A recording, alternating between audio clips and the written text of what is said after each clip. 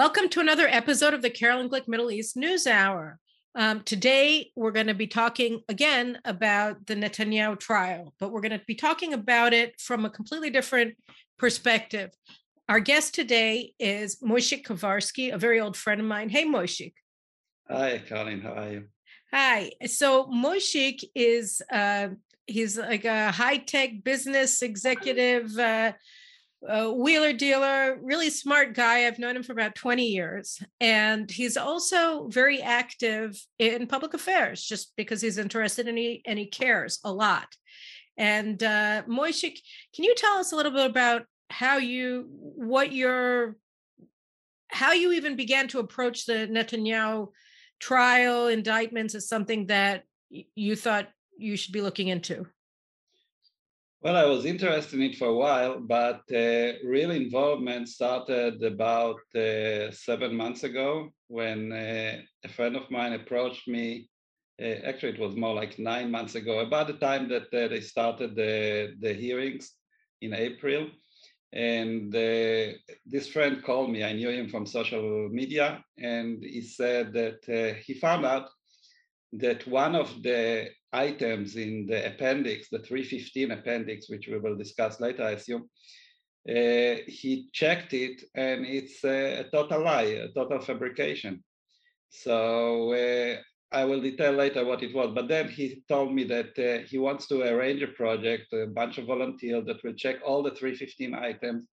And he asked me to join with my capacity as a data organizer, someone who can manage a lot of information. And we added 2 more people and we became Project 315. So let me just stop you for a second. So Project 315 is the main thing that I want to talk about with Moishik Kovarsky today. But before I do, Moishik wrote an article in an Israeli news website called Midah, which is a very important conservative website in Hebrew. So I'm sorry, I can't send you a link and then you can read it. But what it does is it lays out chronologically the entire way that this plot was hatched against Netanyahu, beginning almost immediately after the 2015 elections, and moved progressively until it brought about or became the Israel's legal fraternity, the state prosecutor, the attorney general, became the most powerful political actor in Israel, beginning with the first round of the 4 elections that we experienced from April 2019 through March of 2021, and how it all kind of came about. And he refers to it as a coup. And when you go through the chronology, I think he makes a very convincing case. So before we go to the 315 project, which we'll discuss after this, Moshe, if you could just explain how you see this building up for a period of 4 years from the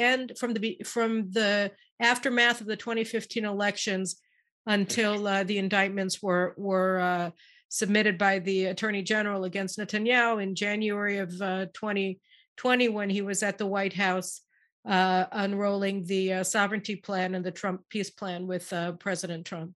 Right. I actually went further. I went till today because today you can say that they got their hopefully temporary success with all this coup. The title of the article is a revolution using judicial and media means, which is what we believe happened. It's a real sabotage of Israeli democracy.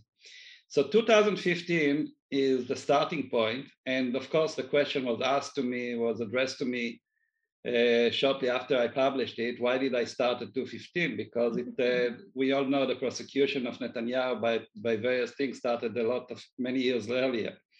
But I think 2015 was a turning point. Well, let me just go back. So what happened was, really, since Netanyahu's first tenure in office in the 1990s, he's been the subject of, I don't know how many police probes. He and his wife, and then later on his older son Yair, have been subject to almost continuous investigations of everything from who packed their suitcases, whether they took gifts that were given to the prime minister's office in 1999, going back to his first time, whether his wife was wrongfully fired, her nanny, when the two boys were little, during recent years, whether she ordered too much takeout food from restaurants instead of using the prime minister's office as cook. And just on and on. I mean, so it was all of these crazy things. So he and his family have been under the continuous gaze of the legal fraternity of the police really for over 20 years. And then the question became, why 2015? What happened in 2015 that was different from 1996 and 7 and 8 and 9 and 2000 and forward on? Exactly. So 2015, we all remember these elections. When we went into this election, the general feeling in the street was that the left, the progressive, as we call them, are going to win. Netanyahu went into this election with kind of a disadvantage, and they fueled the fire. In January 2015, one of the prominent left-wing reporters, Raviv Drucker, published an article with a nasty title, "Now it's time to talk about the lady," meaning Netanyahu. Mm-hmm. And he unleashed a bunch of smears about her. There was a fired janitor that was hailed at the press, Benny Naftali, with all kinds of accusations against them.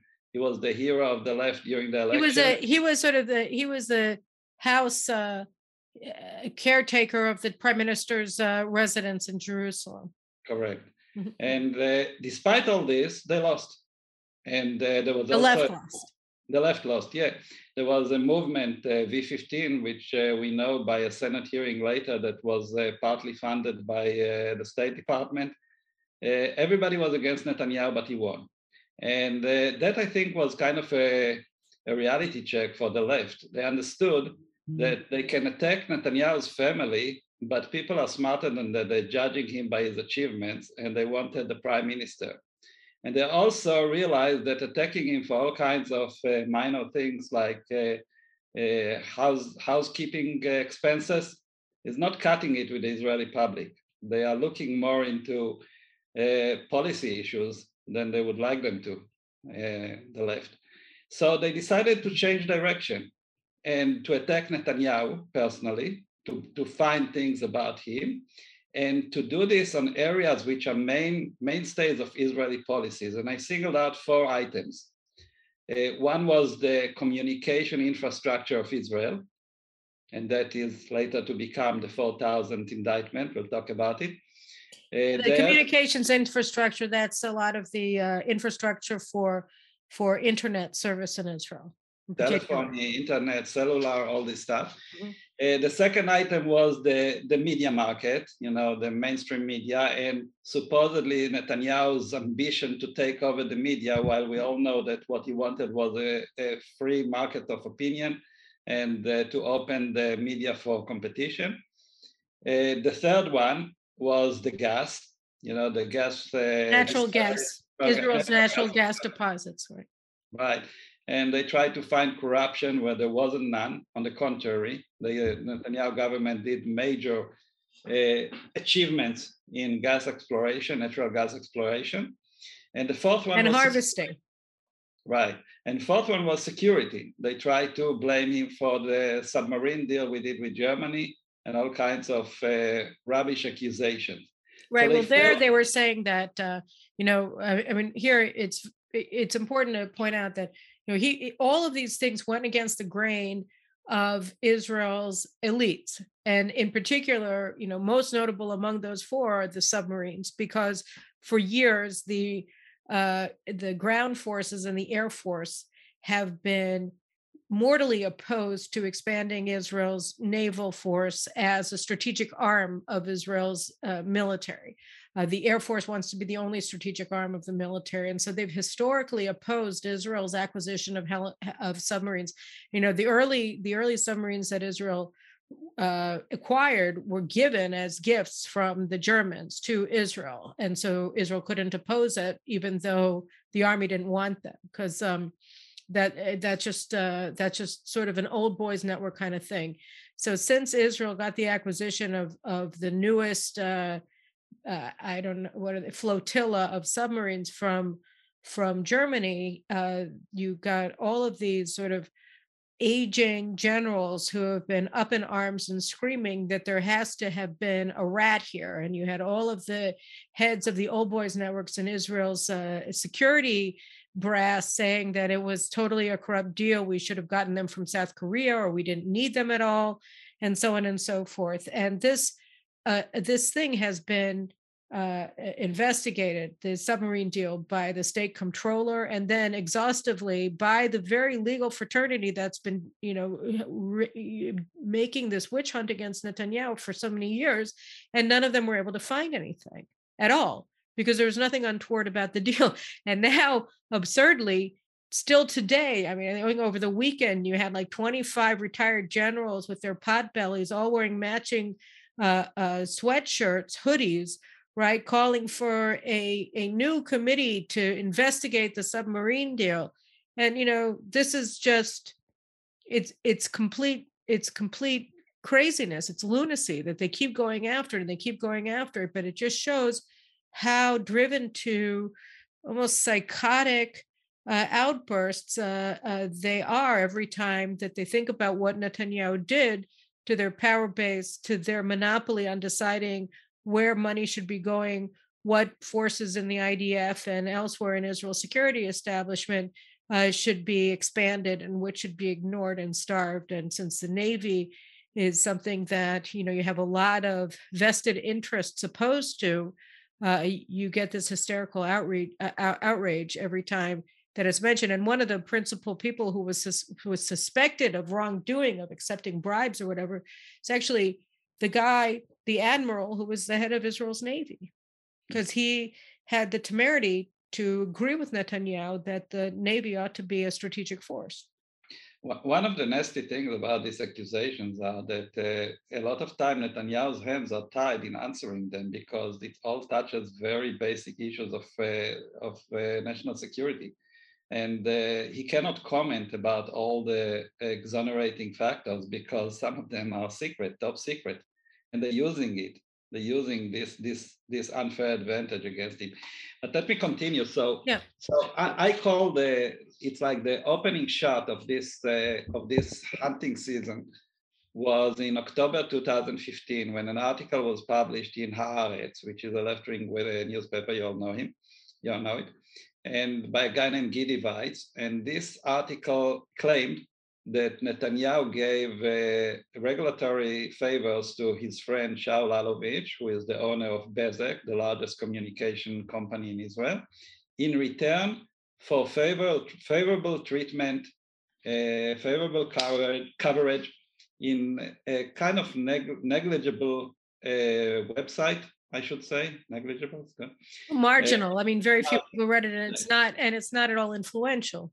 Yeah, it's Walla, which is kind of like the Yahoo of Israel, but much less important. And it has a website. It has a news department, and they claim that for some articles in Walla, Netanyahu was ready to give regulatory favors to his friends worth billions of dollars. That was the claim. And when an article is published in his newspaper, automatically all the investigating authority goes into full gear, including the state comptroller. Because Haaretz is basically like the New York Times or the Washington Post, so that they say something, and that's a newspaper that all of the elite, that the deep state, such as it is, all read, and they care about what it says. And so when they get an article in Walla or in Haaretz saying that Netanyahu controls Walla, or he got favorable coverage for these regulatory promises, doesn't matter that it's totally unsubstantiated. They leap into action.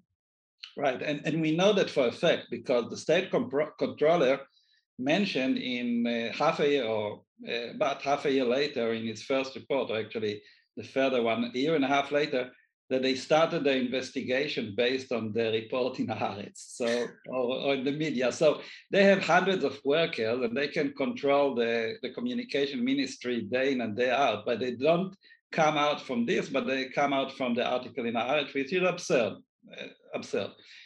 They started to roll a process which eventually, some estimate, cost Israel dozens of billions of shekels in delays of fiber optics infrastructures, etc. The whole process stopped everything. The whole investigation. Because basically, what this was about was laying fiber optic cables throughout Israel, right? Not just in the metropolitan centers of Israel, but throughout the country. Is that correct? Yeah. It's very complex, but maybe we'll touch it later. But I just want to kind of give the overall view. So this was later on to become the 4,000 indictment, actually the later one between. In parallel, in February 2016, we have a new attorney general coming in, and a guy named Avichai Mendelblit. And he used to be the secretary of the government. Now he's the attorney general. And before that, he was the judge advocate general of the IDF. So he's also tied in with the whole security establishment. Now, a posteriori, 2020 hindsight, we know that at the time he got into the job, he had kind of a skeleton in his closet. He had an affair from the 2010, which basically exposed him to persecution for something he did while he was still in the army. And we know for a fact, he actually admitted it in a tape that was later on released by one of his foes, that the chief prosecutor at the time, Shai Nitzan, is blackmailing him. He's holding him in his throat, according to what he said. And Shai Nitzan was very gung-ho about investing the prime minister, and he needed the attorney general agreement for that. Whether that has something to do with it, I will leave this to your imagination, because I don't have a proof of that. But a lot of people think that there was connection between his agreement to investigate the prime minister, or actually just overlooking investigations being made illegally, to the fact that he was held at a gunpoint, figure of speech. So at the time, and it's more than that. I mean, we're not going to go through your whole article, but basically, you also remind readers that in addition to the fact that Shai Nitzan, who is the chief prosecutor, the state prosecutor, and he's subordinate to the attorney general, but he also has independent functions, like he can investigate the attorney general. You had all of these not at all gentle pushes at Avichai Mendelblit by the head of the legal fraternity, which is the sort of the godfather of the legal fraternity, retired Supreme Court Chief Justice Aharon Barak. He and other colleagues all got together on more than one occasion and told the media, or let it be known in other ways, that they expected Avichai Mendelblit to investigate and indict Netanyahu without there being any crimes. Yeah. One of the favorable methods of the police, and I guess this is kind of happening everywhere, is they were looking into friends, helpers, assistants of Netanyahu, finding all kinds of black spots in their past, and then bringing them to the investigation room and said, now you have this impossible choice. Either you're going to be indicted for what you did, or you just give us Netanyahu. And the funny thing is that you don't have any examples in Israel, and I dare say in most liberal democracies, where you can cop a plea on one case by going state witness in a completely unrelated matter, right? I mean, usually, like if it's a drug deal, so they catch the pisher at the bottom, and then he squeals, he cops a deal, and he gets to go to one rung above him, and so on and so forth. But it's all in the same chain of a crime. So it goes from the street up to the top to the drug kingpins in Colombia. Here, you have somebody who is accused of graft or whatever that has nothing to do with whatsoever with Netanyahu. And they say, well, we're going to put aside our suspicions or our investigation or the evidence that we've gotten together against you on this rap if you totally unrelatedly turn state witness against your former boss who had nothing to do with what you're being investigated against. This kind of thing is just unheard of. And now again, 2020 hindsight, we have the the text of the investigations of these people, which we didn't have at the time. And they were actually, the discussion went like this. It said, we don't know to tell you what Netanyahu did, but you worked with him closely for many years, so just tell us. We're not going to ask you a question. Just, you probably seen something illegal. It's a fishing expedition in the worst sense of the word. And that's what they did. That's how a guy named Ari Hauer became a state witness 2 years later, after they I don't know whether he did something wrong or not, but they definitely... They accused him of influence peddling while he was the head of Netanyahu's bureau. Right, nothing to do with Netanyahu, but he was asked to give, and he gave them 2 tapes that they later used for the 2000 indictment. And that's how they created. Also, notice the numbering of the case. They created, first of all, something based on a bunch of gossip called the 1000 investment, something about Netanyahu getting gifts, which are really disposable gifts, like cigars and champagnes from friends that were friends for many years. And they don't claim that he gave something in return, and they don't claim that it was illegal to get the gifts, but they say, potentially you could have given them something, so that's wrong. Yes, of course, it's not illegal to give gifts. And the question is whether, it's a question of whether they were too many. And then it's not a criminal offense. It's an administrative infraction. And the power of the attorney general is to say you have to give them back. It's not to indict.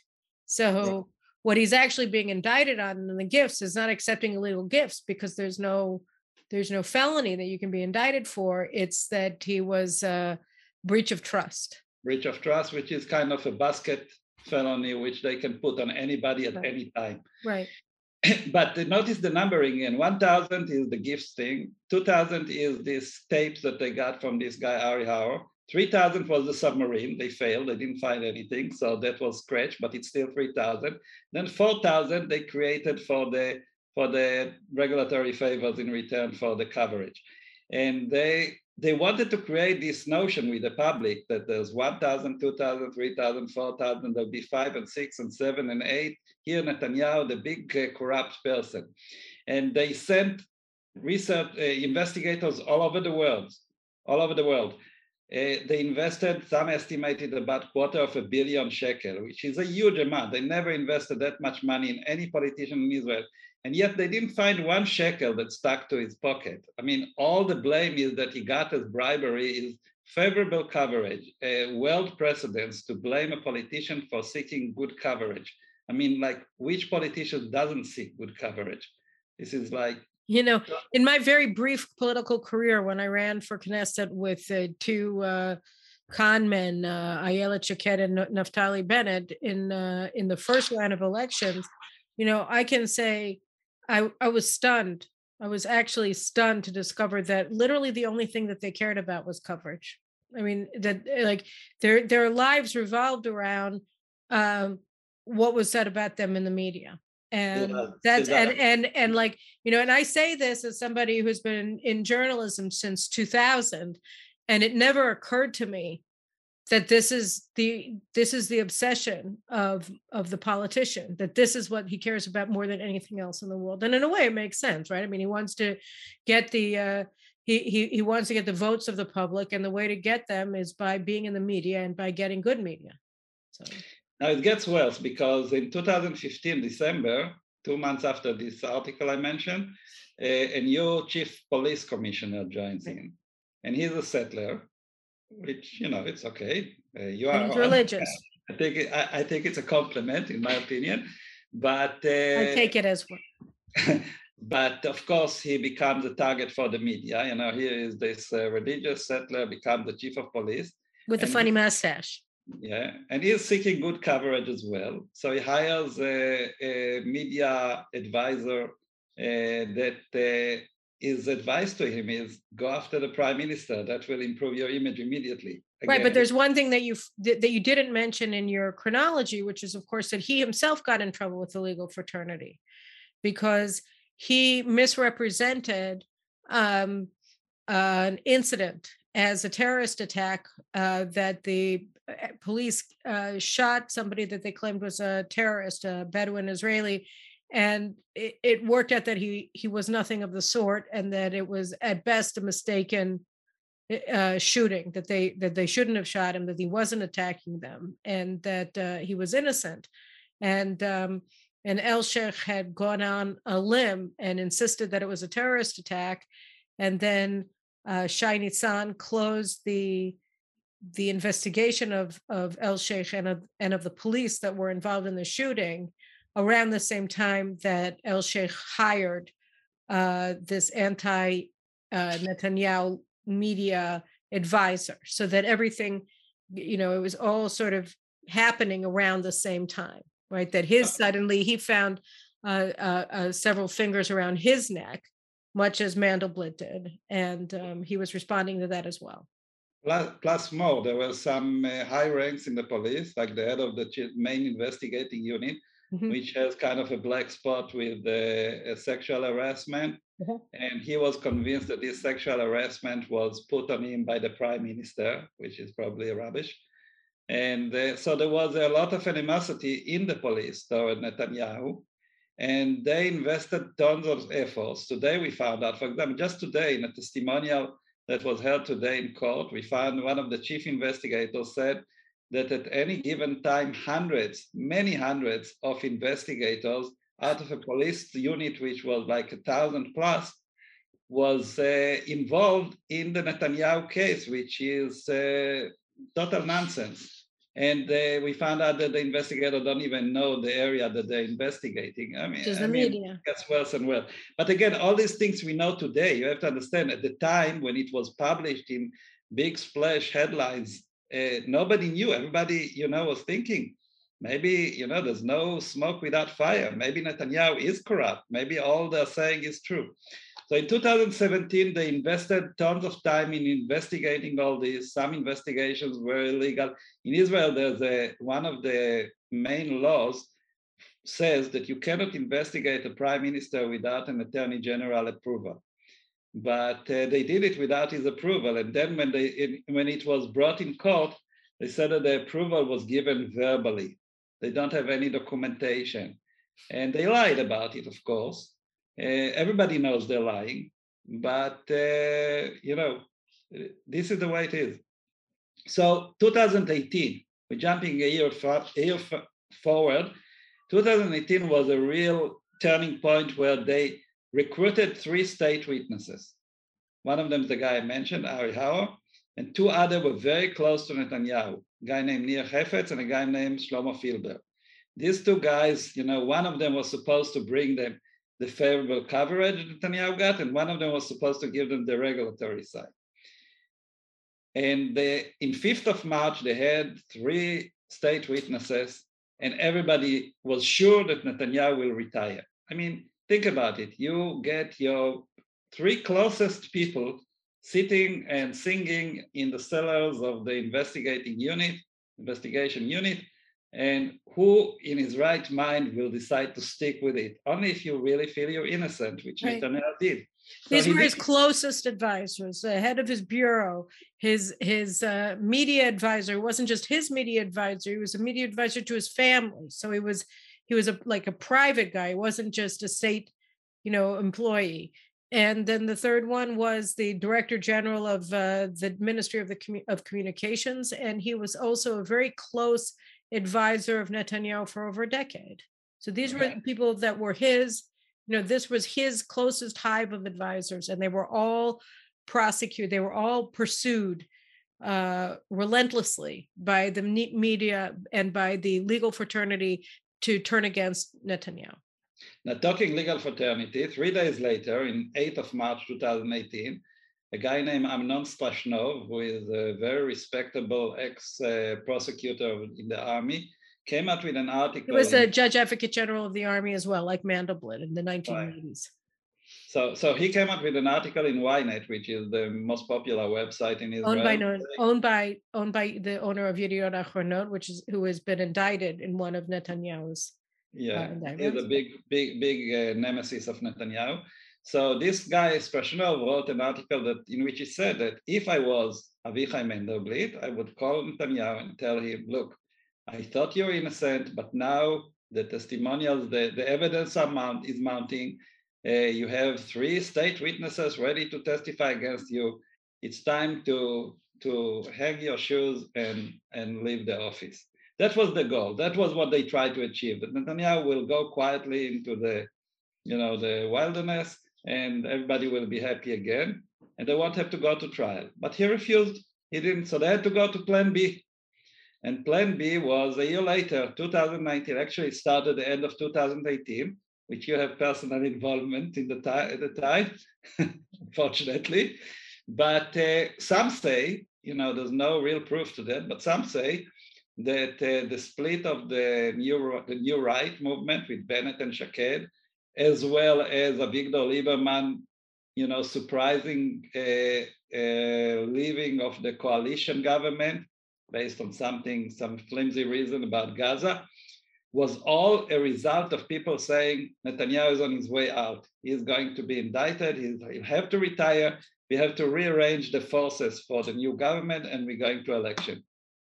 And that was the 2019 election, which is the clearest proof for a revolution that was executed here. How come? So the moment they announced the election, about the same week, actually, there was a forum that was convened in... What year, what week was it that the elections were called? It was 26th of December. December 24th, 26th of December, 2018. And 100 days later, it was supposed to happen. It happened in 9th of April, 2019. Right. So there was a period of 100 days of smearing. And in the same week that the elections were called, there was a forum in Kramim Hotel in Kiryat Anavim. And in this forum of all the fraternity, you call them, it's a good name, all the ex-attorney generals and Aaron Barak, that used to be the chief justice, they all convened to discuss with the current attorney general whether it will be right to indict Netanyahu prior to the election, to publish something that's called, it's not really an indictment, it's a suspicion writing that Netanyahu still has a right to ask for a hearing before. Right. So what, basically, just to summarize, this is like, this is a cabal. I mean, this is literally an unapologetic cabal. They brought the sitting attorney general who was investigating the prime minister in to meet his overseers in the cabal. They included former chief justices, several former justices of the Supreme Court, his predecessors as attorney general. So all of the overlords of the legal fraternity, all of the godfathers, including the main godfather, Aaron Barak, they bring him into a forum. And it's all public. They're like, none of this is hidden, right? It's not hidden at all. And they sit to discuss whether or not the sitting attorney general should or should not do 2 things. One is indict the prime minister. And the other one, like Moishik was saying, is this very strange concept in the middle of an election, mind you, of putting out a statement to the public of your intent based on suspicions to your hunch, basically, that you're going to indict the prime minister on. And so that statement of intent was something that Avichai Mandelblit released how long before the elections? 40 days. 40 days. The information we have from this meeting is that they told him he can release it, but not closer than 30 days. So he took a margin of security and he did 40 days. Good for him. 40 days before the election, 50 pages of the worst thing that you can say about the prime minister that now we know they're all false. And by the way, none of this is legally binding, right? Because this statement of suspicions, you could write it and then you can say, okay, we'll take off that, we'll add this, we'll add. So there's nothing here is final. It's not binding. He doesn't have to then answer for this to anybody, because you can say, look, this is what we had. It was our best guess. This was well intended, blah, blah, blah, blah, blah. And Netanyahu didn't have any opportunity to respond to any of this. So he's doing this as a campaign stunt, right? I mean, because there's no possible legal basis for any of it. It hasn't been checked. It hasn't been substantiated. The accused hasn't had a chance to defend himself. All you're coming out with are the suspicions. They haven't been submitted to a court. Now they're being submitted to the voters, to the court of public opinion, a month out of the elections. Correct. And we like to divide this period of 100 days before the election was called and the election was executed to two periods, because until they released this pre-indictment thing, nobody but them have all the material of the investigation. So any leak to the paper has to come from them. Afterwards, they submit some materials to the defense lawyers. So they have this absurd claim that the defense lawyers are releasing information that is damaging their client, which everybody knows that it's nonsense, just a false alibi that they employ in order to hide their own leakings. But they through these 100 days, we are now in the 315 project, are investigating this period, and we're collecting all the data. And you'll be surprised to hear the results when we release them. It's amazing how much rubbish was released on Netanyahu during this time. So many lies. Actually, on December 15, Nir Hefetz, one of the state witnesses, which became a defense witness really, stood in court and said, I had all this material. I never gave it to any reporter. I say it under oath. So anything that came during this period had to come from the prosecution. And one of my friends, we both know him, he told me on a radio interview, Erez Tadmor, he said, I was in the campaign at the time of the Likud. We didn't have to fight Kahol Lavan, which was the opposing party. We had to fight the prosecution. They were our adversary. They were our rival. They did their best, so we will not be elected. And that's, of course, it's totally wrong. It shouldn't be like this in a democratic government. They should be, whether they should or should not deliver this paper 40 days before the election, I think it's wrong, but it's at least debatable. But releasing all 3 days before the election, on the 6th of April, I showed it on TV the other day. There was a leak from Mandelblit that the 2000 indictment can lead to a long prison time. And that is published 3 days before the election. And with all this pressure, with all these illegal leaks, the right, without the party of Bennett and Shaked, which didn't pass, without Lieberman, that was already ready to defect, in the election, the right got 60 mandates in the Knesset, which is half. One more mandate, and we would have 4 years of stable right-wing government and save all these unnecessary elections and possibly pass the corona better, possibly make more peace with Arab countries. The damages are just immense. And these illegal leaks, this is the biggest example of the revolution, the coup that happened here. So what happened? Well, I look forward to seeing that, but I do want to just jump forward to the 315 project, because what happened was, and then we had, round after inconclusive round of elections. We ended up with 4 of them. And in one of them, Mandelblit finally submitted the indictment, I think, between the second and the third election. Is that correct? Or between the 28th of February, 28th of January, 2020, at the same time that Netanyahu was in the White House, right, with the signing of the deal of the century. And the screen was split. On one hand, you saw Netanyahu with Trump in the White House, possibly one of the biggest achievements, I hope you'll agree with me, of Israeli foreign policy ever. Despite everything we learn right now, I think it could have turned out for the better. Well, particularly if we had a stable right-wing government. Exactly. But on the right side of the screen, you had Mandelblit smiling with glee that he is submitting an indictment against the prime minister. He couldn't wait till he comes back. I mean, this is like the utmost expression of contempt you can have from a public and of subversion and of actual subversion of foreign policy, which is, a form of treason. But put that aside, nobody's going to investigate him. The real thing was that, the aspect that I wanted to discuss here was the nature of the indictment, that it was half baked, that it wasn't actually that it wasn't actually finalized, and so they. And by the way, they even didn't submit it to the court. They announced that they were submitting it, but then they didn't, and which was illegal. And there's all kinds of things that went on there that were illegal. But then usually, under normal circumstances, which this clearly is not, if the prosecutors submit an incorrect indictment, then the whole thing is thrown out. But here in Netanyahu's case, the judges told the prosecution, okay, there are a bunch of mistakes in this indictment. Go and correct it and resubmit it, right? Well, not exactly. They actually accepted it as is, but then they transferred it to the defense, and then Corona started. We all, when someone say that my paper that I wrote to Midai is a conspiracy, I said, you are the people that said that Netanyahu invented Corona, that it's all a spin of Netanyahu in order to postpone his trial. Forget, these are the people who claim that we are conspirators. I mean, it's ridiculous.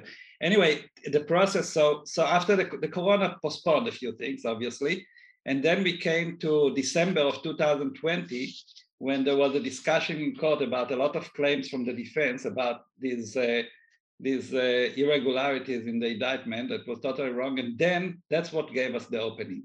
That was possibly the first biggest mistake, because the court sent them to detail the cases of favorable coverage. And originally they just say general claims, you got favorable coverage. But the judges, based on the defense request, said, listen, we can't just describe the forest. You have to describe the trees. You have to tell us it's a criminal case. You have to give us the exact cases. Where and when did you get favorable coverage?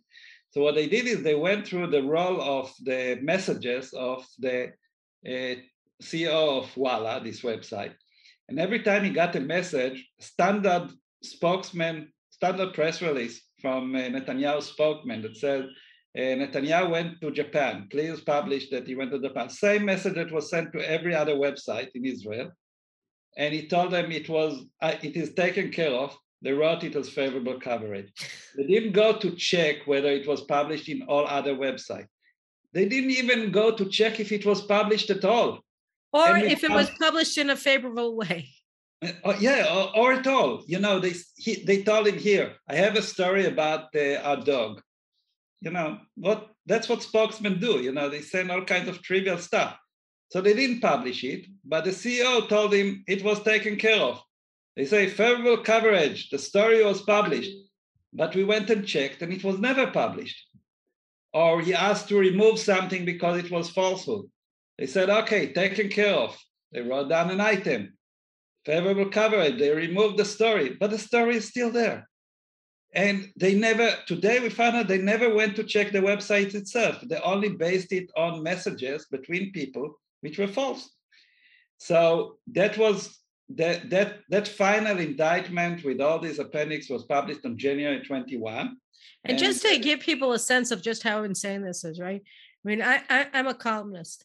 And, every article that I write and I want to say something, I go to Google and I check to make sure that I got the story right, that I want to talk about, that I have the date right, that it's correct. Because you don't want to just publish something that you remember, because your memory might not be correct. Even if you're absolutely certain, check. That's called being responsible. So here, that's what I do. That's what most people do. That's what competent journalists do for just a story. These people are indicting the prime minister of the state of Israel. And they didn't even do the minimal checks that a newspaper columnist writes for an article, for one article in the newspaper. They were indicting the prime minister. They spent they spent some 200 million shekels on this investigation. And they couldn't even do the minimum thing of actually looking up the article that they're claiming opposed or constituted an act of bribery on the part of this website owner towards Netanyahu in exchange for regulatory favors. I mean, it's an amazing thing. It's an amazing analogy for you, Carl. I come from the business side. I took companies public. If you write a prospectus and you make a mistake, forget a zero, put a wrong date or something, you can go to prison for that. And this is just money. Yeah, look at Katie Holmes, right? It's not life and death, it's just money. Here they are playing with life and death of people and they're making these absurd mistakes and nobody holds them accountable for this. So the trial started in April and we come back to the beginning of the story and my friend calls me and we arrange a team of 50 volunteers at first. Now we How have many? about 50 at first. and then it grew to 100, and we have another 100 on waiting list. And all people from all areas of the country that just want to help. There are lawyers, free professionals, workers in factories. They all know how to go through website and check them.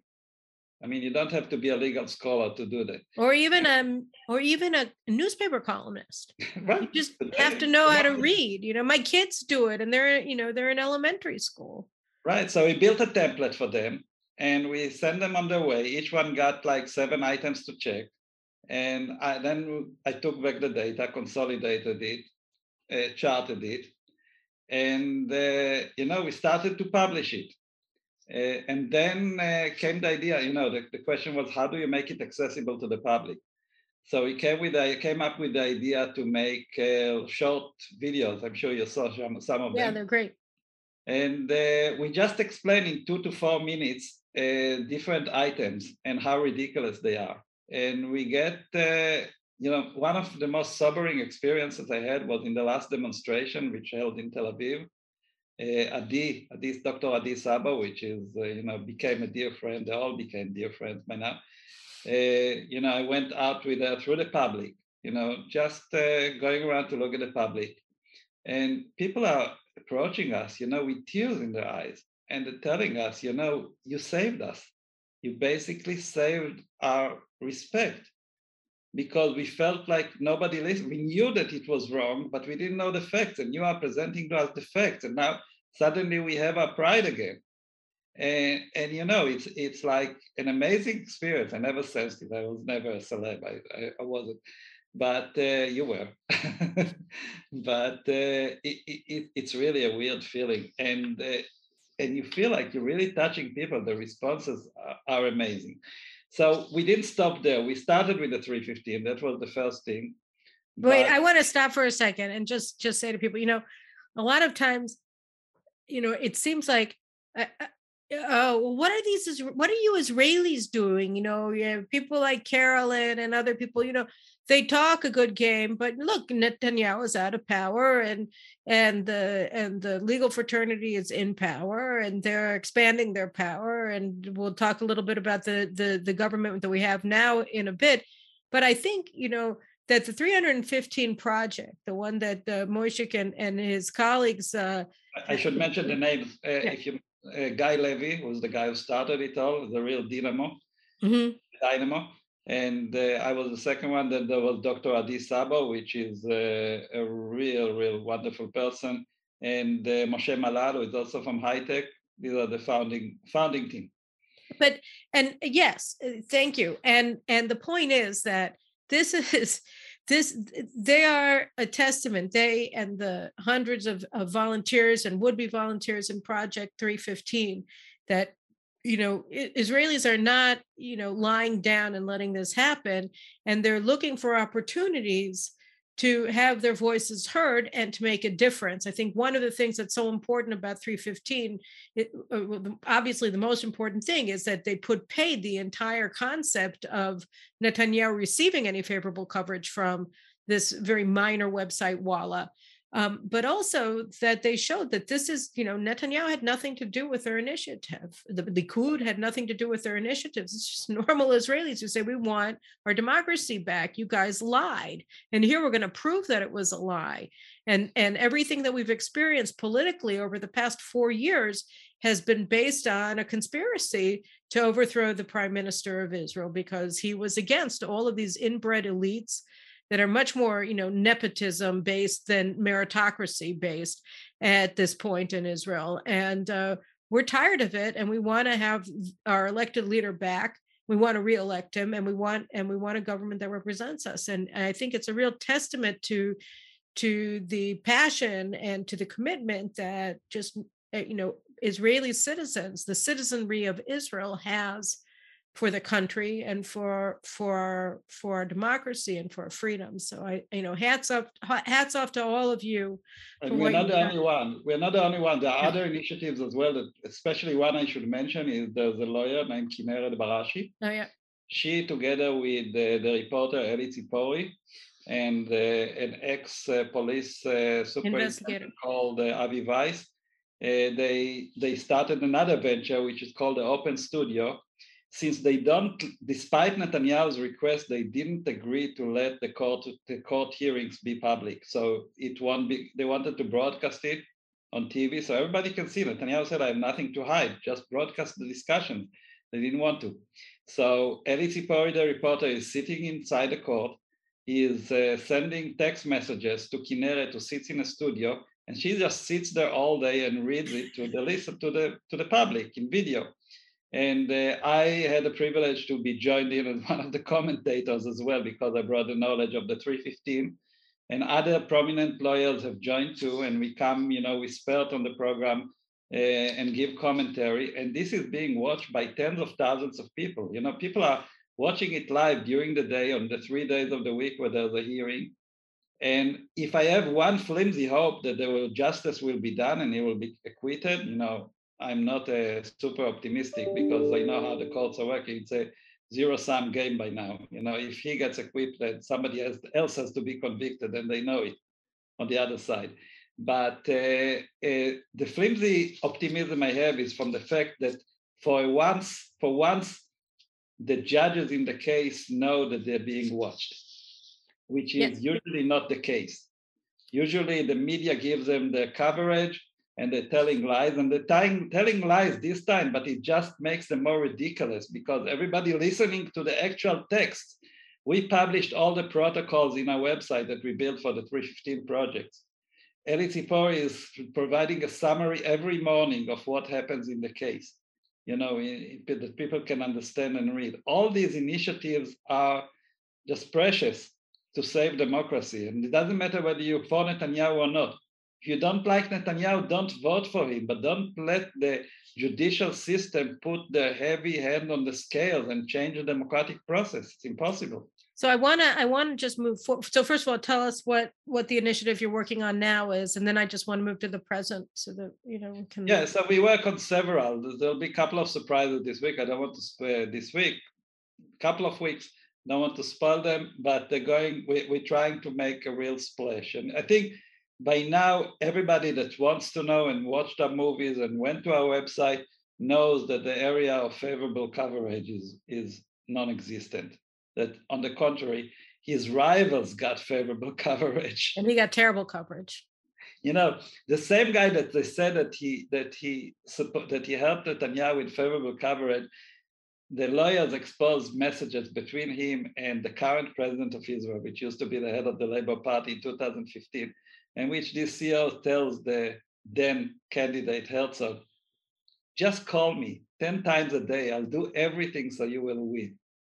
Right. And that's a website owner or CEO.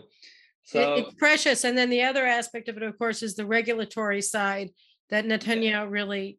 I mean, they brought in the deposed, the fired director general of the communications ministry. Works out that he was completely incompetent, and that's why he was fired. And Shlomo Filber, Netanyahu's close associate, was appointed in his place. But he was supposed to be the star witness. Now we're on their 9th witness for the prosecution. All 9 of them were supposed to be the top witnesses for the prosecution. All of them have strengthened the defense's case. All of them have shattered the prosecution's case. And Avi Berger, the fired director general of the communications ministry, he was supposedly the whistleblower that was saying, oh, these were the regulatory breaks that Netanyahu gave to his crony who owned. By the way, I beg to differ. He was very competent in delaying and sabotaging. That he was very competent in. But it was a real farce when he came on court, and they said, he actually, Netanyahu became the communication minister and he didn't fire him for 6 months. Most people said that he fired him on his first day, but he kept working for 6 months. Then they said that Netanyahu sent somebody to supervise him. And the other state witness said, supervise? The guy was totally put aside. He had no word in the office. He was like a plant in the office. Nobody was even counting him. So the whole thing is like such a shame. And, we have in our website, we covered all these supposedly regulatory coverage. Anybody who can read Hebrew, by the way, considering of translating a website to English, that's one of the projects we want to do. It's always a trade cost benefit thing, but we think of doing it. And we are, if I want one message, I think, Caroline, it's time to move into offense. That's what I try to relate also we've been on defense all the time. Erel Segal compared it to, we see a guy on the Inquisition on the how do you call it, the torturing wheel where you rotate him, and we're standing there and we're looking, we're saying, oh, this tooth is too sharp, or they're moving it too fast. Maybe they should move it a little slower, instead of asking, what the hell are you doing? Why is he on a wheel at all? The guy, Netanyahu, brought Israel to the most major achievement. And now we see that all these worms were sabotaging under him in the worst sense of the words. 400 investigators, not knowing about what they're investigating, making such false indictments. Yeah, I'll just say one last thing about today's witness, because it was interesting. They had the chief investigator from the police that was in charge of the bribery investigation, case 4000. And so Netanyahu was originally supposed to be indicted for receiving positive coverage in exchange for these regulatory benefits. But in the end, they had to change what he received, and what they claimed that he received was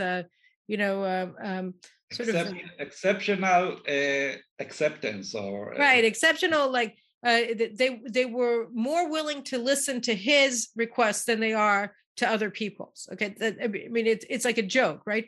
But so Netanyahu's lawyer was cross-examining this police investigator. He says to him, "So, but were you investigating for him receiving extraordinary response, largesse or responsiveness? Yes, unusual responsiveness on the part of the website editors and leadership for his requests." And he said, "No, I was investigating whether he received positive coverage. You never were investigating whether he was receiving extraordinary compliance or whatever." And it's no, never. The term never was raised. Because they found out later it wasn't favorable, so they had to change it. Right, so they changed it. But the point is that Netanyahu was never actually investigated for what he allegedly received. And so he didn't have a chance to defend himself towards the investigators for receiving allegedly what he received. So that this is all like it's like a joke on top of a joke on top of a joke on top of a tragedy on top of a coup. They asked him, you are investigating a media case. Do you know what's the meaning in media of follow-up or lineup? He says, no, I'm not familiar with these terms. He says, we learned it from the witness. The investigator is learning it from the witness. I mean, and they asked him, did you do any comparison to other websites or to check the percentage of coverage? He said, no, we didn't feel like we needed to. They said, do you know what IFAT is? IFAT is, you know what IFAT? IFAT is an organization in Israel, the most popular organization that basically investigates they enumerate the coverage of the day, so that they summarize everything and they send it out to all the top officers. So when I was in the army, when I was serving in the general staff, all the generals and the general staff got the press clippings from IFAT every morning. The newspapers all get the clippings from IFAT so that they know what all of the other newspapers covered, et cetera. So it's more for professionals, for national leadership. They receive it because the subscription for IFAT coverage is expensive. So you don't, most Israelis might not even heard of IFAT, but anybody in the Israeli power structure knows exactly what IFAT is. So this investigator was asked, do you know what IFAT is, by Ben-Tzur and by the lawyer? And he said, are they doing translations? Right. So I mean, just imagine, guys, if somebody is investigating the mafia, and he doesn't know anything about how a crime family operates. He doesn't know anything about how a drug cartel operates. He doesn't know anything about how money is laundered, right? I mean, it's the same idea that if you're going to try to criminalize journalism and say that journalism is, an inherently criminal enterprise because positive coverage is a form of bribery, and you don't know anything about journalism, then how are you going to, do that? And in fact, in a way, it makes sense, because the charges that Netanyahu is being has been indicted for are imaginary. The crime that he allegedly committed, the form of bribery, the definition is imaginary. It doesn't exist anywhere else in the world. It doesn't exist in Israel. It doesn't exist in the Israeli statute. So if everything is an imaginary crime and an imaginary bribe and an imaginary everything, then you don't actually need to understand anything. You just make it up as you go along, and you go along to get along. And nobody in the legal fraternity, probably including the district court judges that are in charge of, adjudicating this trial, are ever going to say that you're wrong, because they're all part of a system that's corrupt from the outset. And here I just want to, end with talking about where we are now, because one more word, if I may, Colin. Sure. The media, we shouldn't neglect the media, because they have a big part of this. If they did their job, if they did what we did, we wouldn't have to do it, because that's their job, to look at the indictment and not accept it like it was, Torah Messinai. But actually, the media here were actors in it. I mean, they were accomplices to this crime of putting forward this imaginary indictment of the prime minister, of putting Israel through 4 years of a fake investigation of the prime minister. So that's parallel to the States, because that's what happened with Russiagate. You know that. I mean, they popped up this fake allegations about Russia, and all the media, Russia. And in fact, as you said, this all originated with the media, with a fake claim in the Giddy White's article in Haaretz about Netanyahu receiving nice coverage from Walla after the 2015 election. So that this was an operation that from the outset was a combined operation of the media and the legal fraternity. And it was in order to protect the power of both of them against a prime minister that both of them feared, because Netanyahu wanted to open up the media market to more competition. Obviously, he didn't want to close Israel Hayom.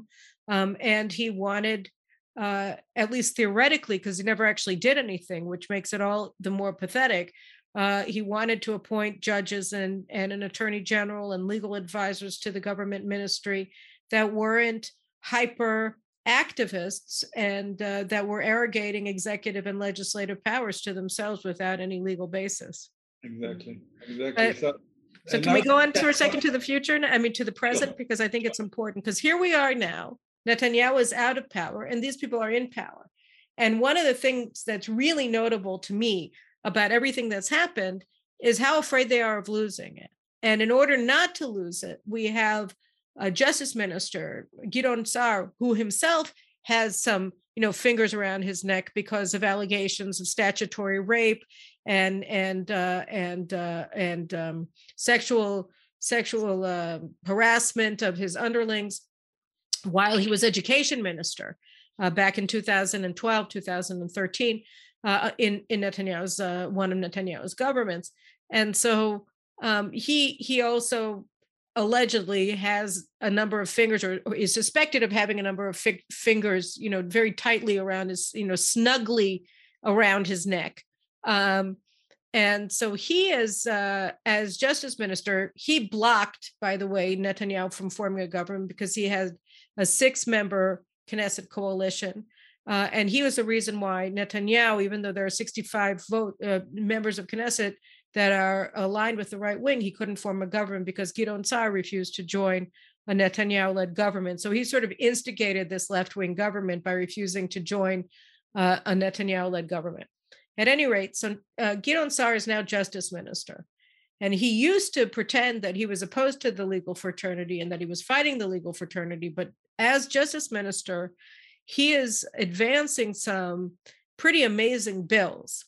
One is to give the legal fraternity, the attorney general, the right to censor opinions, to censor articles, social media of anybody he wants to, basically, based on what he thinks is right and wrong, with no hearing, with no hurting people's feeling. If I hurt his feeling by saying that he's a terrible attorney and that he cooked up these indictments, he can say my feelings were hurt, and Glick has to come off of Facebook, right? I mean, it gives incredible power of censorship to the legal fraternity. So not only do they get to criminalize everything, but they can prevent us from even talking about it. They can bring down Project 315's website because they can say, well, our feelings were hurt because they were saying that we weren't good at our jobs. Yeah. Right. So this is one of the draconian bills that he's putting forward, and he's doing it in order to protect. But wait, he's doing it in order to protect children. It's all about the children, right? It's all about the children. The second one goes totally against, these are two trains running into each other. We proved that this indictment was totally false. And now they want to come out with a law that if a person is indicted, he cannot be a prime minister. If you're under indictment, you cannot form a government. Not convicted, mind you, indicted. Now that we know that indictments can look the way this indictment looks, we are absolutely sure that this bill is totally wrong. And I think one of the things that we help is not only Netanyahu, but maybe it's going to help fighting this bill.